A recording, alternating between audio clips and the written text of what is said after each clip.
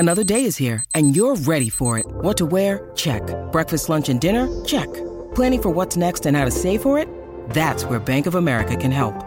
For your financial to-dos, Bank of America has experts ready to help get you closer to your goals.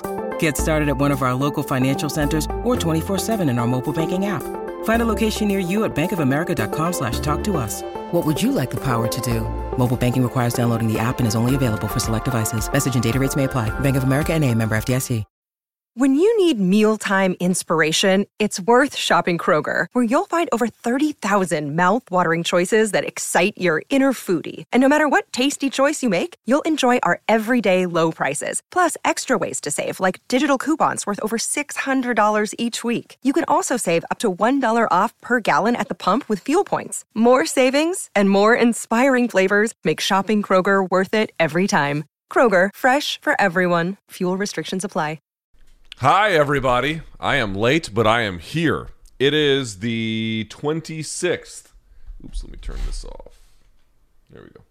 It is the 26th of February, 2022. My name is Luke Thomas, and this is the UFC Vegas 49 Morning Combat Post-Fight Show. So if you're watching this on YouTube, thumbs up on the video, hit subscribe. We're going to get into, let's see, the main event results, and some other fights on the card, but not a whole lot because obviously we have to get to Monday's show where Brian Campbell and I will do it together, the whole 9 yards. So if you're listening to this on podcast platform, thank you so much for doing that.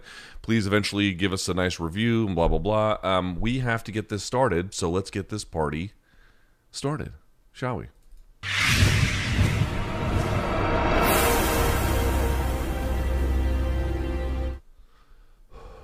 Yes, I'm still vaping like a jackass. I know it's stupid. I shouldn't do it. If you're watching at this point, aside from me using the, what did Kiesa call it? The douche flute? Very funny joke, actually. If you're watching this, though, we will get to spoilers. So I'm imagining you don't care at this point, but I have to say it because, believe it or not, I've been getting emails for years. Oh, I can't believe you had spoilers. I mean, what's the point of the video? But okay, neither here nor there. Let's turn this part off. And let's get to it, shall we? By the way, I know I have to eat shit for my terrible prediction in the Bellator main event, which I will do on Monday. But for today's purposes, you can kill me on Monday. For today's purposes, let's just talk UFC Vegas 49. Okay, let's do it here. Your main event in the lightweight division, although this, I guess, was a 160-pound catchweight fight, given the short notice of it, but essentially, for all intents and purposes, it is Bobby Green getting. It just didn't have much for him. He didn't have much for him. Islam Makhachev defeats him via TKO punches at 3:23 of the first round. This was a tough assignment for Bobby. Coming in on, 2 weeks notice, basically.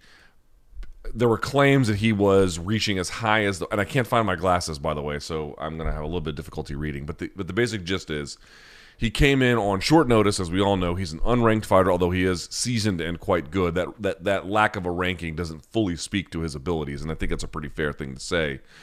But again, short notice. He may have been as high as 190, 195 off camp. Now, I did a little thing on Twitter yesterday. It is not at all uncommon for a elite lightweight to get into the 190s or higher.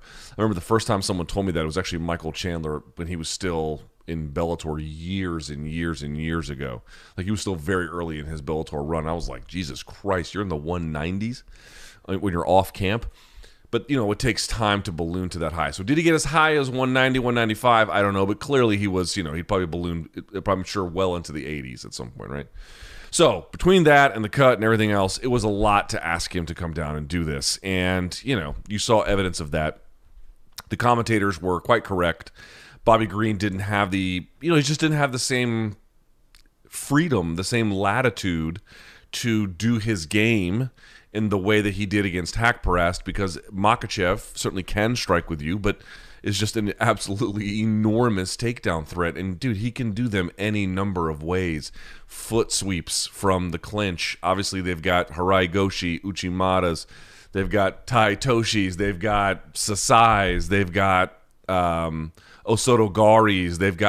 They can do everything from that position. Plus, the stuff in the clinch didn't really work this time in terms of ultimately getting Bobby Green on the floor. And this is where I think some of the people lose sight of what these Sambo guys can do. They've got a lot of the real high percentage, let's say, judo stuff, and then they can go right to, I mean, of course, there's the Morote Gari is what they would call it in judo, but judo has formerly outlawed that particular technique. So I'm just pointing out they can go to that wrestling, the more wrestling-centric kind of attacks, these leg attacks. I think it's fair to say at this point that's a more wrestling-centric kind of attack. That's not true through the totality of judo or certainly the history of judo. But I remember Roddy Ferguson, who is a high-level black belt and an Olympian, was telling me quite clearly that like these are not really part of they're not at all part of competition judo. They haven't been for some time. Anyway, long story short, so he gets the double off the fence, picks him up, takes him down, immediately is passing. And dude, you got to give it to these Dagestani guys. Not all of them do it the same way, but Khabib did it a lot, or at least threatened it a lot. And Islam loves to go from there. These Dagestani guys, they are making the mount position great again. They don't always finish from mount, but they actively push to mount. These are not guys... They don't necessarily have the same kinds of progression attacks that traditional jiu-jitsu guys do. Now, that's a little bit not true, which is to say, like, they'll take side control. If they can get it, they'll move to half and side if it's there. They understand that, clearly they understand that side control is a superior position to being in someone's guard.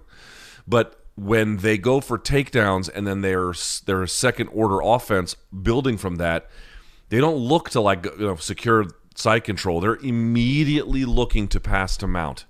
They want to go right to mount from whatever kind of transition position that they're in, and that's usually like, maybe like one butterfly hook in. They're going to leg drag. They're going from leg drag to dope mount. They go to dope. These guys are the kings of dope mount. It's hard to explain here over the course of just talking into a microphone, but suffice to say, actually. Dope mount and leg drag look pretty similar, but one, leg drag, when the person tries to go essentially from having their hips on the side to straight up, you move to side. From dope mount, you can just sort of, as they move their legs, you can just cruise right into mount. These guys are the kings of dope mount, man. And they threaten it constantly. And sometimes they don't get it. Sometimes they don't get it and the guys turtle. Sometimes they don't get it and, so some other kind of offensive sequence then takes place. But it just shows you the power. If you can marry, athletic, diverse takedowns where you can go from trips, you can go to throws, you can go to knee picks, you can go to doubles, you can run the pipe on a single. Like you've got all the different universes of takedowns. You have strong command of them. You can just do so much with it. And then from there, you've got these immediate attacks that are not designed just to hold an opponent down from a modestly superior position, but not one with a ton of firepower. They're immediately pressing the attack to mount, which is a very, consequential move, right? If they move into mount, the fight goes from 0 to 60 in an instant. And even if they don't get it, because that threat is looming and so significant, it forces a lot of desperate action on the part of their opponents. So, man, they just have so much going for them with the way in which they play this game. And I mean, you saw that here tonight. There's not a whole lot more to say about it than that. Bobby Green did his best given the circumstances, and I really don't judge him for it. What was really going to happen? This is what Islam Makhachev and some of these better guys out of this part of the world, this is just what they do. Here is the part of the argument that I think gets lost a little bit about the significance of this win. Look, Bobby Green had, I think even recently, 2 losses back-to-back. Let me pull up his resume just to be fair and certain here. So he had the 2 wins, the Iaquinta and the Hack Press wins back-to-back, which I think has really helped his momentum. Prior to that, he had back-to-back losses to Thiago Moises and Rafael Fiziev. So, you look at his losses, Dustin Poirier, Edson Barboza, I'm skipping a couple, but I'm mentioning some other names, Moises, Fiziev, and Makhachev. You can see sort of here there's a limit that he bumps up against. But the point here is he's a talented guy. He's a well-rounded guy. He's a very skilled guy. Sure, he can't quite get it done against the very, very best. At least he hasn't to date. But he's beaten good fighters, and he's given other fighters a hard time. The Moises fight went to a decision, or at least had a sturdy amount of offense back. The Fiziev fight went to a decision. Trinaldo went to a decision. Jakar Close, a decision. The Rashid Magomedov fight was a split. Now, Poirier put his lights out pretty quickly.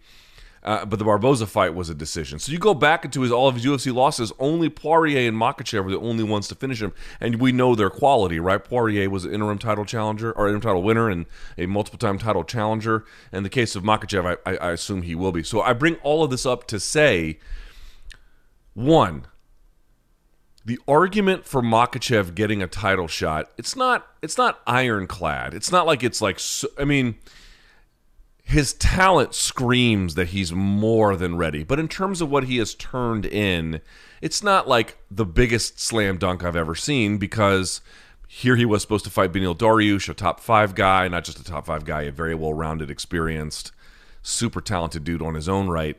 But for the case for Makhachev, it's that, I mean, maybe they could run that back if people want to see. But, dude, I mean, just look at the tape. Between his resume, which, again, is not ironclad, but pretty good, like really good, actually. Then you add to that, like, yes, he beat an unranked guy, but he beat a very talented, experienced unranked guy, probably the best that version of that guy's ever been. And he did it effortlessly. Like, if you're going to beat an unranked guy, it shouldn't be close. It should be a beatdown. It's what you got. You got a beatdown. Who looks at Makhachev and goes, well, you can say he should beat somebody else in order to fully meritocratically climb the ladder. I think that's probably an okay thing to say. But from a talent perspective, and then like logistically, like we really got to make sure. It seems silly to put another fighter in front of him before a title fight. So I you know, if that happens for one reason or another, I mean, I suppose you couldn't cry about it. But I just don't know how you can watch that fight tonight, look at this dude's resume, and be like, well, the discovery process has, it's not been complete. Okay, but, you know, we really just can't say exactly how good he is. No, he's fucking amazing is what he is. He's really, really good. Whether he'll beat Justin Gaethje or these other guys at the top of the division, that's why they have to fight the fights. I don't know. Your guess is certainly as good, probably better than mine. But the argument about, well, we're just going to give him a title shot off of a unranked fighter, that's not the argument. No one seriously is claiming that. They're claiming he beat an unranked guy effortlessly, and everything else he has done has looked something, you know, approximate to that. Maybe a little bit slower with the Moises win or whatever. Weird, took his time. In this fight, he didn't take his time. He was putting, like, Makhachev, I'm not going to say, like, he always uses the first round for a feel-out period. That's not quite true. But against the better guys, he doesn't rush into things. He didn't, you know, he went at exactly the pace he wanted to here. There was no stopping him. He was on his way from basically the word go.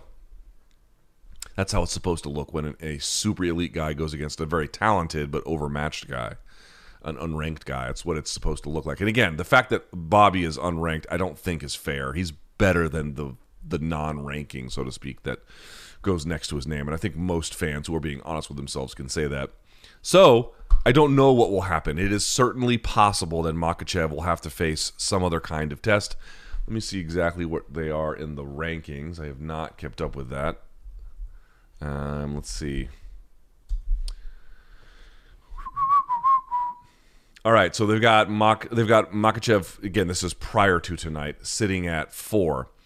At 1 is Gaethje, so Gaethje's going to fight Oliveira. So the only 2 guys in front of him are Poirier and Dariush. Now, Poirier himself, coming off of the loss in his last fight, I guess you could do that if you wanted to.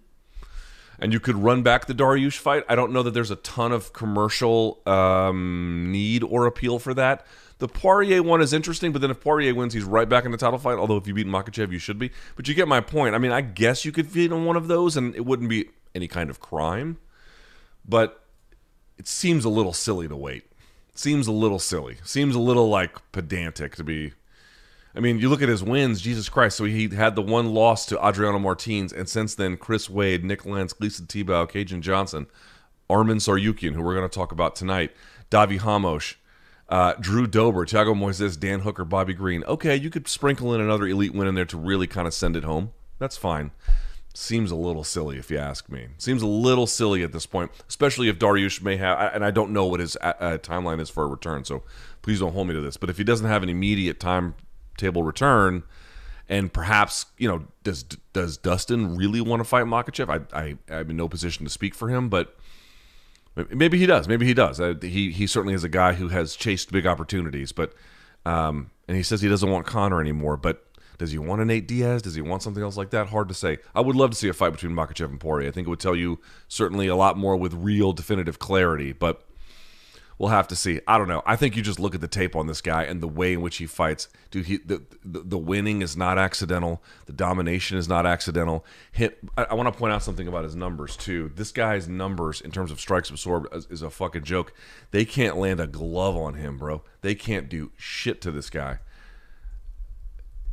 And by the way, I brought it up many times. I'll give you guys one more recommendation about it. Jack Slack had a video on Makhachev striking and how it's improved, and also kind of weaved into the way in which he pursues clinches, takedown opportunities, anything. Dude, all he is waiting for, and Jack Slack made a great argument for this, all he's waiting for is, yes, he'll take an underhook if he can get it. If you try to underhook him, he's going to wrap an overhook. You saw that against the fence. That is all he needs. That is all he needs. All he needs is an underhook from you, and you're like, oh, that's a great superior position. Not by the time he's done with it, it's not.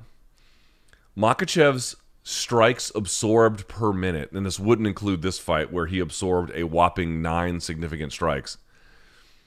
0.79. 0.79. His striking defense is 70%. Let's talk about another good striker. Now, good strikers are going to get hit more because they're going to put themselves in harm's way, where the numbers won't accurately reflect exactly how good their defense is by virtue of how much more danger they incur by virtue of their choices. But like, pick another good. Let's look at Anderson Silva's all-time strikes absorbed per minute. Right? Well, where would he be at all-time for his UFC run? He's at 2.05, still pretty low actually, but you know, a full integer and then some greater. What about Adesanya? Where is he at? Strikes absorbed per minute, right? He is at 2.56. Let's pick another one. Who's another great striker in the UFC? How about, I could go Fiziev, but somebody a little bit longer in the tooth. Robert Whittaker. He's more than a striker, obviously. Well, all these guys are more than strikers, but you know what I mean. Let's see. We'll just see where he's at. He doesn't get hit a lot, right? He's at 3.32. Remember, Makhachev is 0.79. Now let's go to Khabib. What are Khabib's lifetime UFC stats in terms of strikes absorbed per minute? He is 1.75. Now, I want to point out that's still crazy low. Crazy low. And Makhachev is less than that. Now, granted, we're going to have to... I'm going to put my keyboard in here in just a minute. I'm not sure what I did with that shit. You know what? No, I can't do that one. I'll figure something out here in just a second. Long story short, you get the idea. They can't lay a glove on this guy. Standing on the ground, he just doesn't take abuse, ever. It just doesn't work that way. So I'm going to imagine that if he took on a Dustin Poirier or a Gaethje or even certainly an Oliveira, those numbers are going to go up. They will not stay this low. But you get the idea. Up to this point, one of the hallmarks to this is they're just not doing anything to him. These are merely questions of like how dominant or quick are the victories. Not like what damage did he incur along the way. I mean, and listen to these striking numbers here in terms of what his offense, what his opponents can do. And then I'll move on to the fights after this. I realize I'm belaboring the point here, but just lastly on Makhachev, how many significant strikes did Dan Hooker land in their fight? 4. How many did Thiago Moises land? And that fight went to the 4th round. He landed 13 over the course of 4 rounds. 10 for Drew Dober, 7 for Davi Hamosh, and that was a 3-round fight. He landed 7 fucking significant strikes on him. Tsarukyan landed 13. Tsarukyan and Moises are tied for the most, and Moises had an extra round to get that in. Tsarukyan's was only for 3-round fight. Gleason Tibau landed 2. Cajun Johnson landed 7. Nick Lentz at 13 as well. Chris Wade 5. Martins 1 at 3, and then Leo Kuntz at 7. They can't land a glove on him. They can't land. They can't take his takedown defense 88%. Takedown accuracy is extremely high. He is going to be difficult for anyone to beat, for anybody to beat.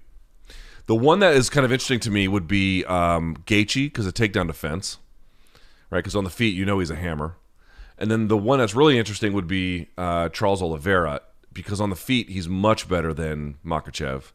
And on the ground, certainly you would imagine a threat, but I would imagine that Makhachev would pursue the kind of takedowns that would limit exposure that way, like getting behind him and going and forcing like turtle position, for example, where, yes, there were offensive opportunities for Oliveira in that space, but they'd be constrained and a little bit telegraphed, especially with someone that's skilled in that position and holding turtle and then raining down offense from there. Anyway, you get the idea. Makhachev is a fucking animal. He's an animal. He's going to give people a ton of problems. Okay. We go back to the card here just a little bit. Wellington Turman defeating Misha Cirkunov. What a crazy fight this was. Second round, 129. This is a middleweight fight. Misha Cirkunov had dropped down, I said this, from 205 to 185. Dude, he was strong as shit at 205. He broke Alex Nicholson's jaw with a rear naked choke crank. Right? Just shattered it with his arm. Like just from this part, the constricting pressure here to here. Just that. He broke and it was around his jaw. He broke it. If you've never had someone put you in that position, it's unbelievably painful. This dude went right through the pain threshold and just broke his jaw. Like if you have that kind of a grip at 205, and obviously strength and conditioning play a much more significant role than what grip strength alone will tell you. But just saying, I did not think being undersized or something was his issue at 205.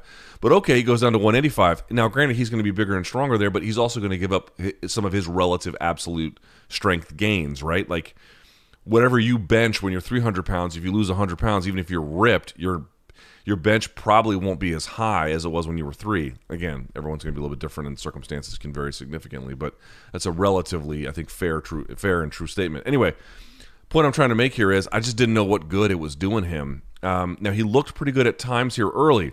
Wellington Turman, I thought Wellington Turman had an amazing thing there. He did what Demetrius Johnson does. Did you guys see how he got the back? He had a tight waist, gable grip, behind, standing. Both of them were standing. Cirkunov, he picks him up and then takes him down. But when he takes him down, he spins him, right? Basically what he's doing is he's lifting him up and dropping him down to create a scramble, which is exactly what it did. But as Cirkunov goes to scramble, if someone picks you up and then drops you, especially if they'll drop you like hard to one side, the initial reaction that a person might have would be, okay, I'm on my base. I'm not going to let this guy take me down. I'm going to get right up and get away. But that's actually what they're expecting. They're expecting you to try to go. Because as you try to walk your way out of it, you create a structure for them to climb. Go back to Khabib taking on Justin Gaethje. He didn't actually get Gaethje's hips to turn over. Think about getting a takedown. If your hips are facing the mat, yes, there are circumstances where it can be a takedown. But as a useful thing to think about, you want their hips to turn over, right? And so that their hips are facing the sky. Again, there's going to be plenty of circumstances where that's not true, but as a general rule, think about it that way. So Khabib goes to take down Justin Gaethje, can't get him down, but doesn't need to. Just tries to get him in that last sequence to plant his hands and feet on the mat, and then uses that to climb and take the back because he had planted his weight in a stable structure that enabled Khabib to climb it. Wellington Turman did the exact same thing. He just threw him up in the air, pulled him down, waiting for that reaction, and then took his back. That's nice, dude. That's nice. That's a lot of energy to spend if it doesn't work, but it did. At least he got to the back, right? So he puts the arm in. Dude, you can absolutely finish with that. It's hard to do. It's hard to do if someone has this arm and you're trying to snake this one around, but it can be done. A lot of people, what they'll do is they'll just walk their hand back and they'll look to grab the trap here sometimes, or they'll look to grab the clavicle, then the trap, and then they'll try and seal it as if their chin is the other arm, and they'll put their chin on top of it. It can be done. It's just hard to get that same kind of squeeze, and I'm left-handed, so I'm going to put the right bicep around.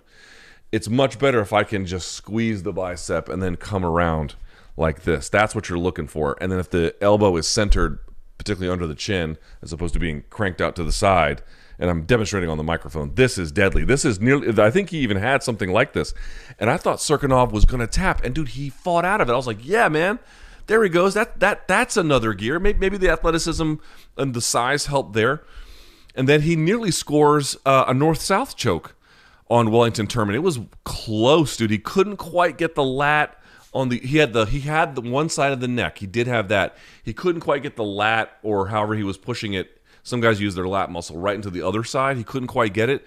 So Turman gets out of it, but I was like, okay, dude, this is all right. And then the second round, he had the foot sweep, and then he gets on top. But dude, Turman just timed the left hand and then swung his hips right into it. You do not see.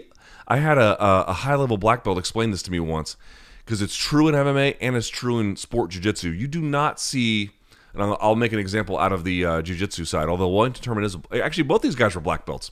There you go, 2 black belts. Turman and I think Cirkunov. Cirkunov's certainly a black belt in judo. I think he's a black belt in jiu-jitsu as well. He's a high-level grappler at a bare minimum. Let's put it that way, 2 high-level grapplers. You don't see a lot of arm bars from the guard at the black belt level ever, gi or no gi. It almost never happens. You will see it in women's MMA time to time. There is a bit of a gap. I'm going to say, maybe this is controversial. I really don't think it is. I think this is pretty well understood. There could be some different pieces of the metagame that make it just a difference without a quality signifier. What I would argue is there is a quality signifier there, though. The reason, like, arm bars from the guard do happen in high-level MMA. I'll give you a great example.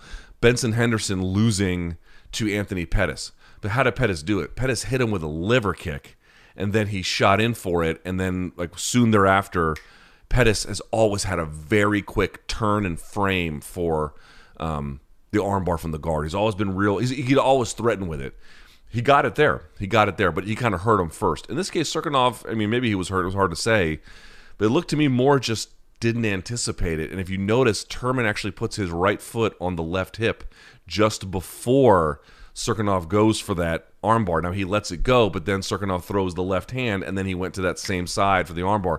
Why would putting your right foot on the left hip matter if you want to attack the left arm?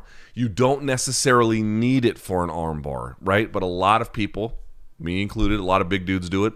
These guys are, 200 pounds plus. They will put a foot on the hip and then use that to turn them so that they can then face the arm directly.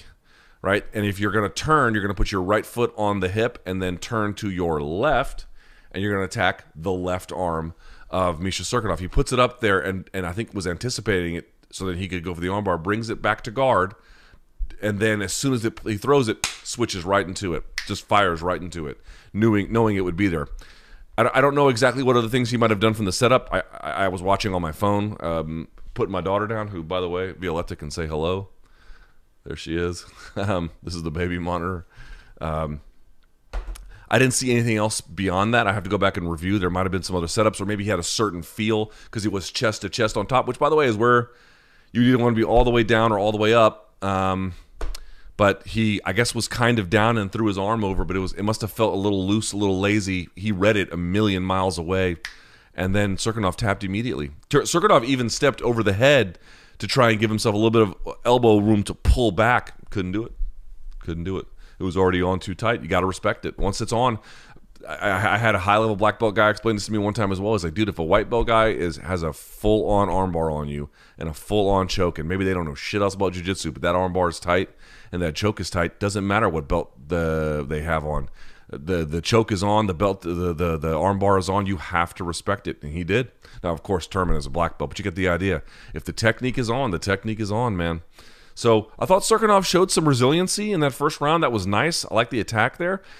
He can do certain things. He just can't seem to put all the different pieces together throughout the course of a fight when he needs to. I'm going to skip a couple of these, but I want to talk about this guy because I've just been high on him, and I'm going to continue to be high on him because this dude has title implications written all over him. How about Arman Tsarukyan turning Joel Alvarez into a fucking crime scene out there? Jesus Christ. 157 of the second round via TKO punches. First of all, that went on a little too long, if you ask me. A little too long. Referee was a little bit, could have called that one a little earlier. Tsarukyan, we knew a couple things about him. We knew he was an excellent athlete. We knew he was a great wrestler, and by that I mean athletic, quick, but on top of that, clean technique and can chain them together. We knew Alvarez was tall, had a big reach advantage, kind of struggled a little bit to make weight, but did do it. He is big for the weight class. We knew that height differential could be a problem for Tsarukyan with the knees. We knew that Alvarez is just a much better striker. And you saw Tsarukyan take his time in the first round, gets the takedown. For most of that first round, doesn't do a whole lot with it. But he's staying busy in full guard. Towards the end of the first, though, he starts putting some elbows down. And then there is one elbow he puts down when Alvarez just didn't execute proper, either overhooking or collar tying underneath. He just didn't deter. He didn't properly control for space, however you want to control for that. And Tsarukyan leans over and then throws an absolute elbow. I think it was like around the eye or the forehead of Joel Alvarez that cuts him to fucking fish bait. And he is bleeding at that point all over the octagon like a stuck pig. Like to the point where he's leaning over and it's just pouring out the side of his face onto the canvas. Now they let it go. Cutman had an unenviable job between rounds, man. Shouts to that cornerman or the Cutman. Not like he stopped the bleeding, but fuck, what was he going to do? I mean, that thing was a geyser. Comes out the second round, and this is the difference. Like we always talk about it. Oh, fighters don't like to get hit, or certain fighters don't like to get hit, and everyone's like, well, no one likes to get hit. It's not the point. The point is not, of course, pain is terrible, and it is distracting, and it is hard to work around. But there were guys like Nogueira who it didn't matter what you did to them. It didn't dissuade them. They never lost focus. They kept their bearing. I remember one time I got chewed out by one of my superiors in the military because I was at the position of attention and a fly landed on my face, and I used my hand. This was very early on. I was a private at the time. I would never have done this later, but I used my hand to like swipe away the fly. Dude, they reamed me for that. And they their whole point was like, it doesn't matter if flies are crawling on your face. Have the fucking discipline to just ignore it. I bring all this up to say a fly on your face is one thing. Blood coming out of your face when this savage Armenian Russian is coming after you is quite another. But what I mean to say is certain fighters can get cut, and not only do they not lose focus, it can actually energize them and propel them towards victory. But a lot of guys, it can be a real anchor for them, and I think Alvarez looked like he was a little bit dissuaded from the fight by the time the second round even started. So you can immediately gets the takedown. This time he's already on the move, passing, and at this point he just starts beating the bejesus out of Alvarez, taking dominant position. And, Alvarez is trying to scramble, and he's moving, but everything he's doing is kind of in slow motion, and like wherever he is moving, Tsarukyan knows where he's going, and so can readjust wrist rides or however he needs to keep punching. Eventually puts him away. But so now you have Tsarukyan, who didn't have a UFC finish to the point of the previous fight, and then the last two, he has absolutely dominated these guys. And then the last fight before this, he has done it on his feet. Now, I want to point out something. He fights Makhachev in his debut and comes up short because he didn't have enough offensive potency. Arman Tsarukyan is still only 25 years old and turned it in October. He is still very green. Very green. Would have liked to have seen more pressing and pressure and passing, frankly, in the first round than what we did.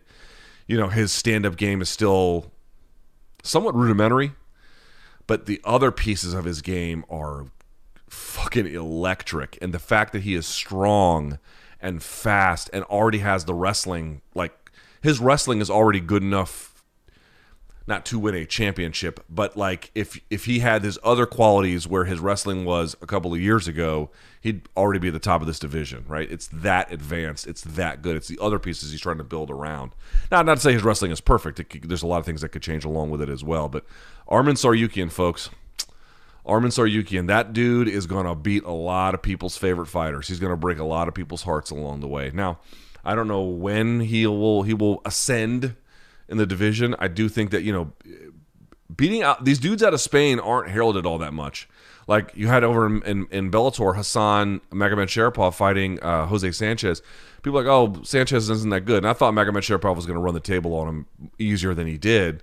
But then you go up and look at Alvarez's record. I think it was like 10-1, 11-1 out of Spain, and that was his Bellator debut. But like, had done some good work on the regional scene.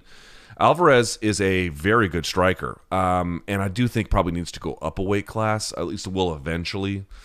But he's good too. But I recognize, as good as the victories that Tsarukyan is now getting are, there are significantly greater challenges ahead. And so having excited but perhaps somewhat modest expectations about how fast he'll get to the top, I think is probably important. Let me see, anything else on this card that tickles my fancy. Armen Petrosyan getting a tough but hard-fought win over Rodriguez. This dude, I think he's out of Chile, right? Yeah. He's young as shit, too, 24 years old. How about Nacho, Ignacio Bahamondes? My only criticism of him, he is so exciting. He seems like such a nice kid. You know what? And let me verify this before I even say anything remotely critical, because it was a nice win. He beat the balls off his opponent and then just subbed him late. Now, he's only got 4 UFC fights. In those 4 UFC fights, though, here's my criticism, and the numbers speak to it. We just talked about Makhachev. How many strikes absorbed per minute does he absorb? 0.79. 0.79. Bahamondes, through 4 fights, is at 5.32. That is very high. That is very, very high. Now, he's dishing it, right? Strikes landed per minute, he's at 7.56. He's dishing it, but he's taking a lot, too. So at 24, he's obviously just crazy talented. So nice to see. You know, I don't have any particular affiliation or special love for Chile. I mean, it's a wonderful place, I'm sure, but I mean, I don't know anyone there. I don't have any family there. I've never been there. But you always want to see countries represented, dude. The bigger MMA gets, the broader it moves away, the more it spreads. Just more talent that's going to get recruited, more interesting fight styles, more interesting people. And, you know, I don't know exactly that, you know, Ignacio Bahamondes is the vanguard of a wave of Chilean fighters, but it's just nice to see that you got good fighters from all over the place, although I recognize he does a lot of training here. I think he lives here now. But that would be my one criticism. The dude can dish. I mean, he can dish it out. He's so fluid with his offense. He's so aggressive, you know, and doesn't get deterred. I love that about him. He's a talented, talented guy. Does take a little too much damage. Takes a little bit too much damage for my liking. Be my only complaint. And then elsewhere on the card, Ramiz Brahimaj, or Brahima, however you say his last name, please forgive me. He looked amazing. He ran right through his opponent. And there were some other good wins as well. All right, I put up a tweet asking for your questions. I will get to them now. All right, let's see what you guys have to say. Thoughts on Taylor Catterall? I'll save it for the show. I know it sounds crazy, but does Conor and his devastating power striking stand the best chance against Islam? No.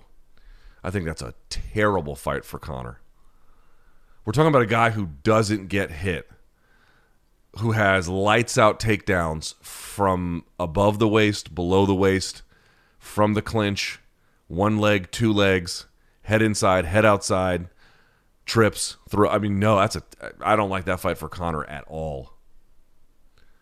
Thoughts on Oliveira's technique versus Islam's strength when it comes to BJJ? I just think the difference is going to be, if they went right into Oliveira's guard, you could see that might be a problem, although they might, you know, Paul Felder pounded him out from there too. But I think what they'll do is they'll pursue more like turtle wrestling ride positions rather than straight grappling as such positions. What do you rate tonight's card on a scale of 1 to 10 in terms of showing of talent? I don't know, 5 or a 6? I mean, overall levels, yeah, there was some really high-level guys on there. Obviously Islam, and I do give Bobby that credit as well, and some other ones along the way. But a lot of these guys are good, but very junior fighters. Who you got, Barbosa versus Mitchell? Dude, that's such an interesting fight. You know,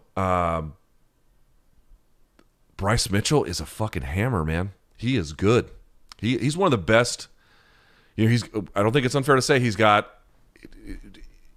does not have bad striking, but he does have limited striking. But on the ground, dude. Here's another guy, by the way, hunts for the back, hunts for the mount, puts you, like, aggressive passing. You gotta love Bryce Mitchell's game. You gotta love it. And he did get it done against Andre Fili. So Andre Fili got run over in the first round of their fight. I don't know if it was 10-8 or not, but it was a bad round for Andre Fili. Second round was much better. Third round was close, but you could see why Bryce was able to edge it. He had just another gear left late. And he, too, has, by the way, a very diverse array of takedowns. Head inside, head outside. And, it's the instant you get down, he is all over you. So, dude, if Barboza gets wrapped up and taken down, he's in trouble. On the other hand, one of the things that I think Barboza can offer that Andre Fili didn't would be just a certain level of physicality. He's got phenomenal takedown defense. He can get on his, scoot to the fence and get up pretty quickly. And, dude, on the feet, dude, he's going to hit with a lot more authority, I think. Well, I don't know about that. Well, certainly with his kicking.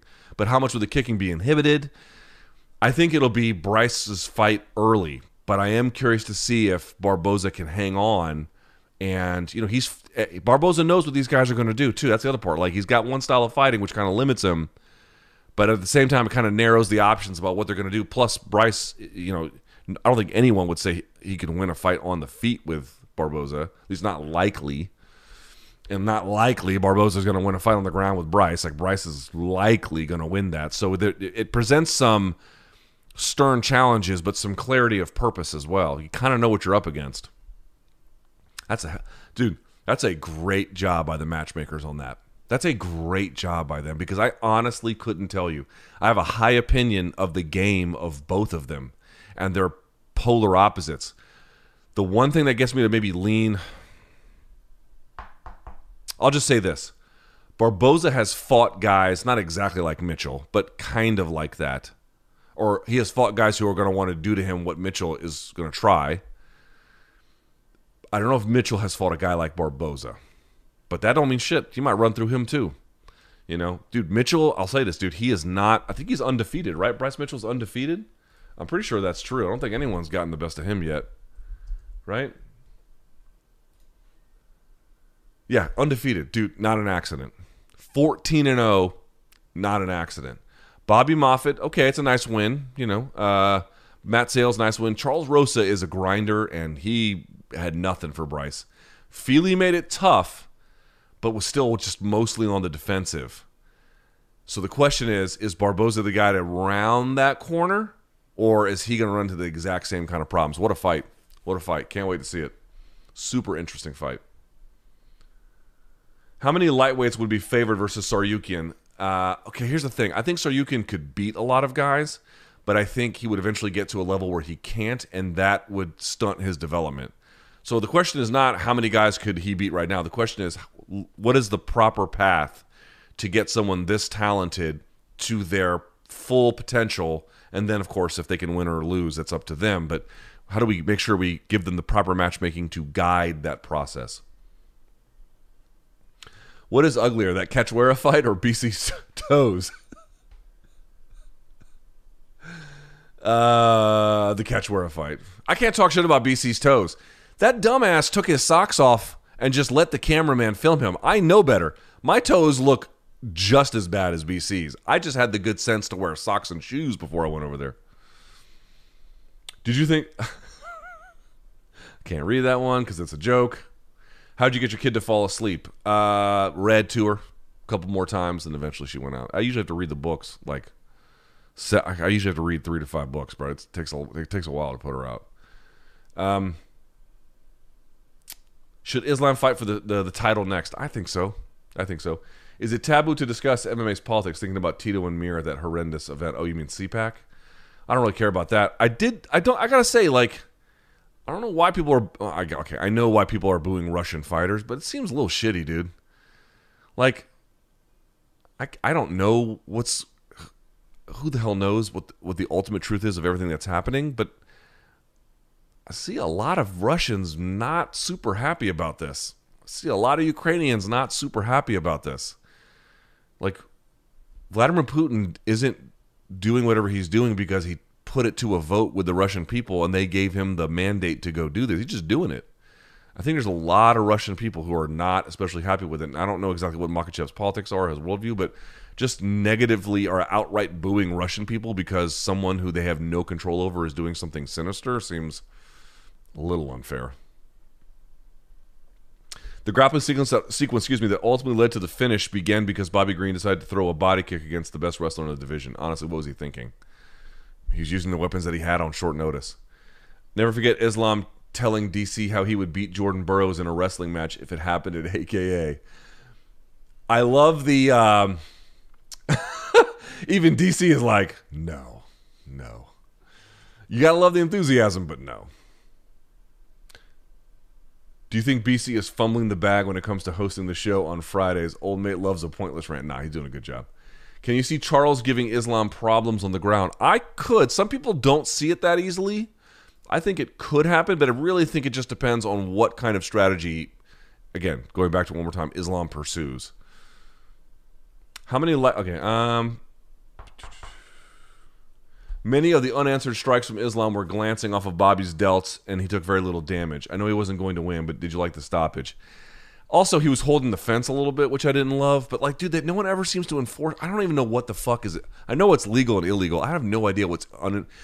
I had a philosophy professor one time, and he made a point to me. He was like, it doesn't matter what the law says, and it doesn't matter what the signage says. What makes a law is merely its enforcement. So thinking about speeding laws, the law can be that on a certain stretch of highway, it's for people who are on the metric system, 60 kilometers an hour, and then whatever the equivalent would be in miles per hour. The sign can say whatever it wants. But if the cops don't enforce it, it doesn't mean anything. In a similar manner, what makes a rule in MMA? If it's enforced. I know on paper that not grabbing the fence is a rule. As it relates to what is a rule in actuality, it's not really a rule, is it? It's not really a rule. It's a guideline. It's a suggestion. It's a sometimes rule. It's not really a rule. If it's enforced as infrequently as it's enforced, which is to say almost never, it's not really a rule. If Bobby Green swells up to 195, what do you think Makhachev weighs? Probably around the same thing. I don't know. Michael Chiesa was saying, he said he didn't want to say how much he got up to. I have heard of 155ers being above 200, but that is extremely rare. Extremely rare. So I don't think he gets up to 2. Does Islam grabbing the fence to maintain position matter? Apparently not. I mean, it should, according to the rules. It just doesn't. What do you think's next for Bobby? I think Bobby did the UFC a solid. And I think because he did the UFC a solid, he should be rewarded with another Fight Night main event and a full camp. Simple as that. And against somebody ranked too, right? Like, let's put him in there against somebody who he can start climbing the ladder with. Now, how easy that is to make, I don't know, but it seems like that'd be the fair or reasonable thing to do.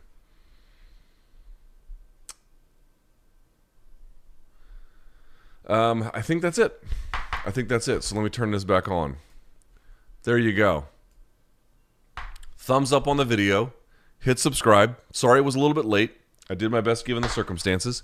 As a reminder, we will be back on Monday with a full show, Brian Campbell and me. I will eat a ton of crow about my awful Bellator pick. And we'll talk about this card. We'll talk about some of the boxing. You want to talk about robberies. There was a real robbery in boxing today over in the Taylor and Catterall fight. We'll talk about that as well. And, everything else. So thank you guys so much for watching. I appreciate it. Hope you enjoyed the fights. Have a great rest of your weekend. And until next time.